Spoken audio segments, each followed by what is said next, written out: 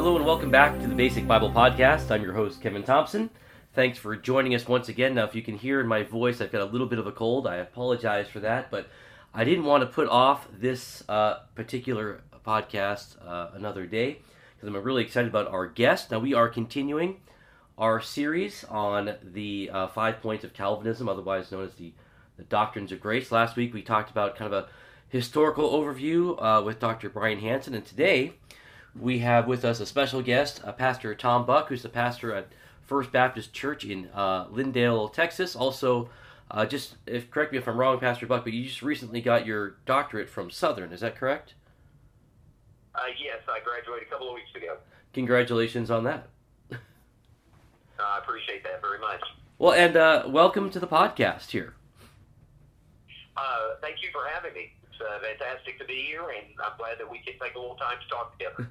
And so we're talking about the first points of what we typically refer to as the TULIP, total depravity. Now, there's a lot of things that, I'm talking with a pastor who's been pastoring for many years, degrees in Greek and Bible exposition, and a doctorate from Moody. But I feel like on this topic, I have a lot of experience with being depraved, so I don't feel as intimidated talking to you about this. Yeah, I'm the same way. If there's anything I feel an expert on, it probably is total depravity.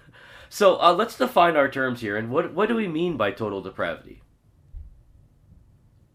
Yeah, I think that's an important question, particularly because I think people do misunderstand what we mean by that. Total depravity is not saying that every single individual is as bad as they possibly can be. Right. Meaning that everyone is acting out in the most sinful ways possible. It doesn't mean that that people do not do things that appear to be good, even unbelievers. But it means that every single person, first and foremost, stands guilty completely before God, condemned before God. And it means that all of us are as bad off as we can be. That we have no ability to please God in any way, nor do we have any true desire to seek God. As Scripture says, no man seeks God. Doesn't mean we're not religious. Mankind is inherently religious because I believe we're created in the image of God. We have within us the desire to worship. We're going to worship something. But whatever we do for self-centered reasons and for birthed out of our sinful desires. So that's in a nutshell what we mean when we're talking about total depravity. That still doesn't sound very good to me. It makes me sound like a pretty bad guy. Well, Scripture says we certainly are. It says right. That no one in any way, Romans tells us that we is righteous, not even one. No one seeks after God. We have to believe what Scripture says on that. Right. And we have to understand that is our moral condition. Now, again, as I said earlier, it doesn't mean that everyone's living out that in their daily expression to the same degree. One person put it this way, I heard years ago, that everyone is equally dead in their sin. Some are expressing levels of decay at greater amounts than others. But we're all equally dead. We have no ability to come to God in our own strength or our own ability. I like the illustration that he's not Reformed, but Charles Ryrie, in his book on theology, compared it to a rose. My anniversary is coming up. Actually, pretty soon. I better take care of that. But I'm going to if I give my wife a rose or a bouquet of flowers, they look beautiful and they're wonderful, but in reality, they're dead. They've been ripped from the ground. They've been ripped from the stem, and these things are going. They look nice now, but they are going to decay, and we're going to see very soon the reality of the deadness that's there. Not to ruin our anniversary. Yeah, that's a good illustration. I agree. Well, let's look at some of these scriptures. You mentioned Romans 3. Now I want to read Romans 3, verses 10 through 18. There is none righteous, no, not one. No one understands. No one seeks for God. All have turned aside together, they have become worthless. No one does good, not even one. Their throat is an open grave. They use their tongue to deceive. The venom of asps is under their lips. Their mouth is full of curses and bitterness. Their feet are swift to shed blood, and their paths are ruin and misery. And the way of peace they have not known. There is no fear of God before their eyes. And if we back up even further in Romans 1, we see Paul condemning the heathen. And in chapter 2, Paul condemns even his own people, the Jews. And by the time we get to chapter 3, there's no one left here that can stand before God and say, I'm a pretty decent guy, and I've earned my way up into heaven here. That's exactly right. And Paul's quoting from a variety of Old Testament passages right. here. So this is not something that's taught in a section of Scripture. It's certainly not proof texting. It is the full testimony and witness of the Scripture over and over again about the wickedness and the depth of depravity of the heart of man. Yeah. And speaking of the heart of man, Jeremiah 17:9, a classic passage from the Old Testament, the heart is deceitful above all things and desperately sick. Who can understand it? And see, I look at that passage, and that shakes me to the core, because I've heard many of my fellow believers and a lot of good gospel songs, well, not good gospel songs, talk about, if only people could see the inside of me. I'm, on the outside, I'm a pretty bad guy, but if people could just see my heart, well, if I understand this verse right, my heart is worse than my outside. That's right. That's exactly right. One of the things that we don't realize is our ability to be self-deceived. Yeah. The level of our ability to be self-deceived. And so we all have a tendency to think of ourselves better than we really are. And that's why we need God's Word to reveal to us our true condition. Because if we didn't have God's Word to reveal our true condition, we would all think that we're pretty decent people. Right. Because we would be comparing ourselves to others that appear to be worse, at least in their outward behavior, and we continue to allow our inner lawyer to convince us that we're really an okay person. Right. And I want to remind our listeners, I didn't say this at the top of the show, but I've once again been kicked out of my normal recording studio. So I'm here at home, our new home, by the way, we just moved in, and I'm in the office area, so I finally have a place for my library and whatnot. But you're going to hear my kids, you're going to hear our oldest mowing the lawn and our youngest screaming about who knows what, but they're all awake now. But so if you hear that, that's why. But yeah, Pastor Buck mentioned our inner lawyer. We do like to convince ourselves that we're not that bad. I mean, we all have that spark of the divine, don't we? But in reality, that's far from the truth. Absolutely, and I think Jesus this isn't the primary teaching in Matthew 7, but the implication is certainly there when Jesus said that we need to get the log out of our own eye rather than sitting in judgment on others, and then so that we can help our brother get the speck out. But one of the implications there is that we can easily and very clearly see the sin of others while we miss the incredible amount of sin in ourselves. Yeah. And that just shows how self-deceived we are, because we think we can see the smallest little bit of problem with somebody else while we've got this gigantic log sticking out of our own eye. So I think, our level of self-deception really goes beyond what we can even imagine. And it's interesting that you bring up Matthew 7, because, the very first two words in Matthew 7:1 is judge not. And oftentimes we don't read the rest of the passage. Because that it's interesting because that's a common reframe, that there's no way that you could judge me. I don't want to be judged. You can't judge other people. But in reality, when we read through the scriptures, we've already been judged, and we're just not willing to grapple with the conviction. That's exactly right. In fact, the only way that I really can get the log out of my own eye is to allow the Word of God to show it to me. And therefore, I'm not to set myself up as the judge as the Pharisees were, but I'm to allow God's Word to judge my heart. And then I'm in a better place to be able to help others because I've seen my sin for what it actually is. Yeah. So I think that's a really good insight for us to draw an implication out of Matthew 7 of how self-deceiving can be. Yeah, and I think of the Psalms where David constantly is praying, God, search me and try me and know my ways. And he wants his sin to be revealed so we can deal with that sin and draw closer to Christ. Let me ask you this. Well, go ahead. Let me say one thing that I think is really important about why our understanding of total depravity is so critical. Yeah. I said this throughout my ministry, that the depth of the problem determines the extent of the solution. So if we don't understand the depth of our problem regarding our sin, we will get the gospel wrong or incomplete or whatever word description you might want to use, but we are not going to understand the gospel as distinctly as we should if we don't get the depth of the problem. So when I understand the depth of my problem of sin, that I'm really totally depraved, then I begin to understand what is it going to take to resolve that problem.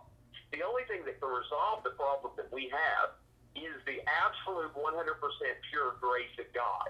And so this is why it's so significant for us to get this issue right from what the Scriptures teach about. Right, and grace is absolutely meaningless if we don't understand that we're in desperate need of it. Grace doesn't mean anything if we don't think that we are absolutely guilty before God and ready to be thrown into eternal condemnation. Absolutely, and incapable of doing anything for ourselves. And in all reality, the desire isn't even there to change that, if we understand that correctly. Would you agree that this is not only just foundational for grace, but as we talk about Calvinism, or these 5 points that we're going to be going through, this is, it's at the top of the list that we're covering, but I think the reason for that is, unless you get this, none of these other things make sense. Even, there are times I struggle with the idea of a limited atonement, but if I get depravity right, that makes the idea of God dying for his elect a lot more feasible and a lot more understandable. If I grapple with the idea of an unconditional election, well, I got to understand depravity first before I can grapple with any of these things. We can't get any of this until depravity is set in stone here. Oh, absolutely. In fact, I would go more than just understandable, a fundamental necessity. And that's why I said the depth of the problem determines the extent of the solution. Right. Because if we are actually spiritually dead, then there's no way we can resuscitate ourselves. It's going to require God to do an act of unconditional election in order to bring us to life. It's going to help us understand the Ordo Salutis and the reason of understanding why it happens in the way it happens, why regeneration is necessary for me to be able to be given the faith, to be able to exercise that faith and belief in God. God has to do a miracle. We're as dead as Lazarus was in the tomb. If God doesn't say come forth, we won't come forth. Right. I think it even goes to limited atonement, which I would prefer accomplished redemption that Christ did. It requires Christ actually accomplishing something on the cross, not making something merely possible. Right. So, there's no doubt that if we understand what the Bible teaches about our depth of depravity, we will understand immediately the necessity of the other point of what Scripture teaches regarding election, regarding the accomplishment of Christ upon the cross, regarding the need for God's grace that is effectual and is going to accomplish its purpose. And then once God does that and fills us in His grace through His Holy Spirit filling us, we persevere. So, it's from beginning to end. If you get this wrong, you miss everything else, which is why those who are not Calvinistic know that they've got even Baptists now are starting to attack, that believe in the doctrines of grace, are attacking total depravity very strongly, because they understand that if you say total depravity the way that the Bible says it, you cannot help but go where the Bible does go regarding the rest of the doctrines of grace. So how does depravity affect our will? Because we mentioned the extent of the atonement. and I do like the idea of an accomplished atonement, or something I call an actual atonement. It actually did something. If Christ's death on the cross made salvation only possible, we're still dead in our sin and unwilling to come to Christ because our wills haven't changed. By nature, we are depraved. So how does this affect? Because the big question is, well, what about our free will? How does this affect our will? And then, well, let's stop there. How does the idea of depravity affect our quote unquote free will? Well, I think there's two fundamental books, and I think you were going to ask me about this anyway, so I'll go ahead and say Sure. it now. There's two fundamental books that we need to read that totally transformed my understanding regarding our will and depravity. You must read these two. They're not easy reads, but they're necessary. Bondage of the Will by Luther. You got to read that. Yeah. And then Freedom of the Will by Jonathan Edwards. Those two books need to both be read because, you know, Luther's book's going to help you understand exactly what the Bible teaches regarding how our will is in complete bondage, that it is in bondage to sin, that we do not have the ability. It's not that we don't have free will, we most certainly do, but it's bound to sin itself. Right. Jonathan Edwards helps us understand that the freedom of the will, that yes, man is free to choose, but he chooses what he desires most strongly.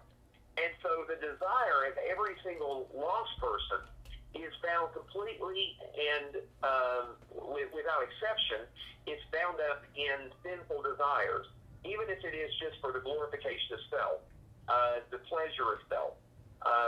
Even if they're religious, they use their religiosity and they use their desire for God in order to accomplish their own desires. Yeah. So they're really not seeking God; they're seeking their own, the God that they've made up in their own mind, or the God that they have become willing to worship as long as it's their agenda.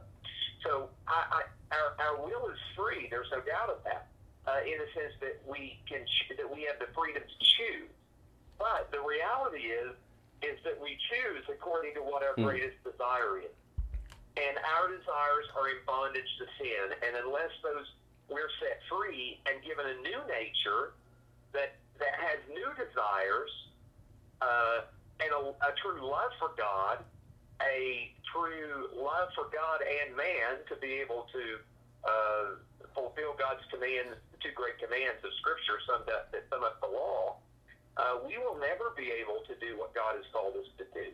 Right. So I think both of those books really help people understand that everybody's will, which I have the ability and the freedom to make a moral choice, is bound by the desires of my heart.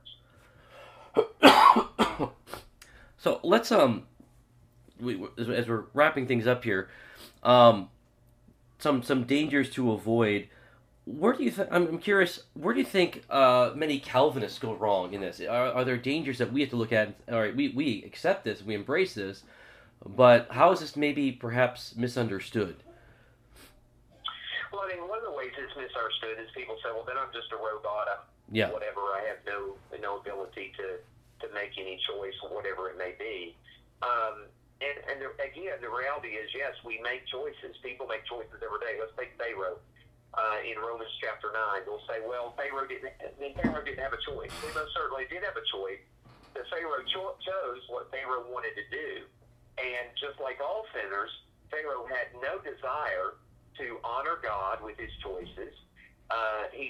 We see examples of pagans in Scripture out of fear that they personally will receive some type of retribution, will adjust themselves to do what God wants, but it's always self-serving.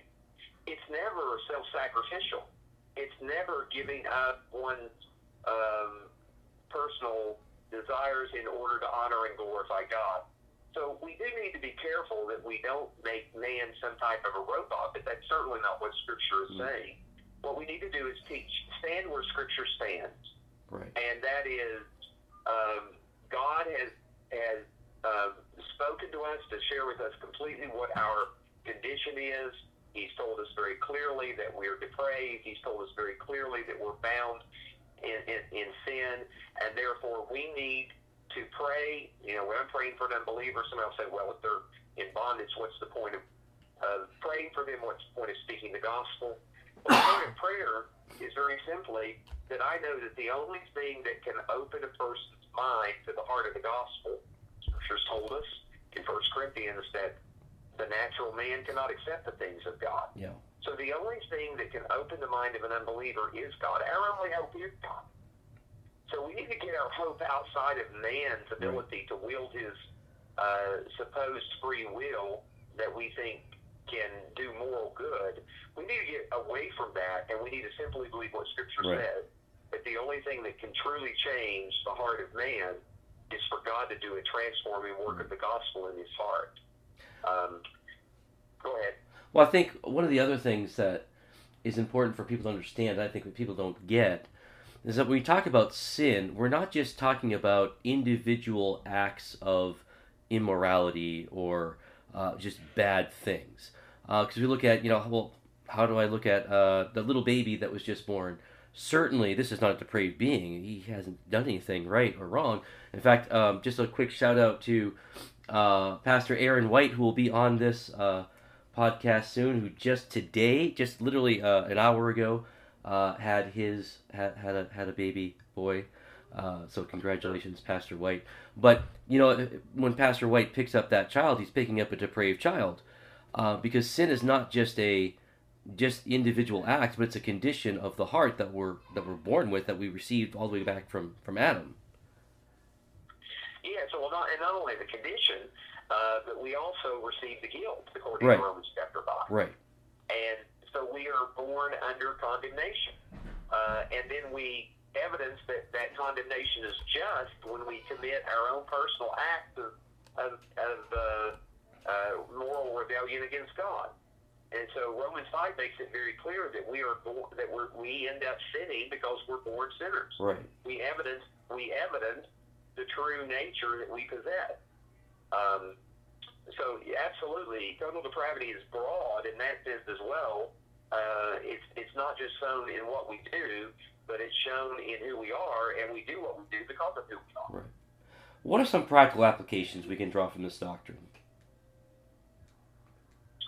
Well, I think there's a myriad. Right. We've already given one, and that is we need to be clear about communicating and understanding in the gospel who men are and who we all are. Mankind is my point. Who we are as sinners, and that should drive us to our knees to be praying for people's eyes to be open to the gospel. Right. I think we need to understand the gospel, how to clearly articulate it. But if we really believe in the depravity of man, we pray more as we share the gospel with others, understanding that it's not our ability to persuade with our words, but it is God opening the hearts and the minds of people. I think that it would also call us to be more careful, as I said earlier, about how we understand ourselves and how easy it is for us to excuse our own sin or excuse our own motives. We need to be suspect of ourselves more than we are, because we still possess the residual effects of that depravity in our flesh, and we need to be aware that this battle is still ongoing. We need to. I think it causes us actually to have more compassion for the laws, because we understand their state and their condition. I think that we too often are quick to just absolutely blast unbelievers and pagans when they're living out the gross level of their depravity. We don't excuse it, but we certainly should have more compassion because of their lost condition, understanding that they're acting out of the very nature they possess. And I think that would give us a greater love for the lost and a greater compassion and desire to bring the gospel to them. Those are a few that just pop out of my head. Now, my Arminian friends right now have just flipped their lid, thinking that somehow evangelism is an application of Calvinism. The shock, the horror of that idea. Well, let's wrapping things up here with recommended resources. You mentioned Bondage of the Will by Luther and Freedom of the Will by Edwards, which, by the way, the two are in agreement with each other. Are there any other resources that you'd like to mention? No, I really say those are my two main resources. I think you read those two books, and then, of course, read the passages of Scripture that they will both bring to light in that, and study those well. And I think you will have everything you need in those two books and the scriptural passages that you'll need to read, and will be, as I said in those books, you'll have everything you need to know about the condition of man. I really do. I haven't come across anything that's better than that combination. And I want to recommend the book that we have been recommending throughout this, a little short kind of intro guide to the topic, 5 Points Toward a Deeper Experience of God's Grace by John Piper. And Pastor Tom, I want to thank you for taking the time and coming on the podcast for us. I appreciate you having me on, and thankful for your all's ministry as well, and we'll be tuning in more. And I also want to recommend you can be found on Twitter at Tom Buck, and you have a pretty active Twitter account, and especially if you're interested in the social justice debate, you want someone who's got a biblical perspective, Pastor Tom is where to go. So thanks again for joining us. Thank you so much. I want to thank all of you for joining us, and we'll be back next week. We'll be talking about the idea of unconditional election, and Les Lanphier from the Reformed Pubcast will be with us again on that. So don't forget to check out our website at www.basicbiblepodcast.org. Check us out on Twitter as well at Basic Biblecast. So until next week, have a great rest of your week.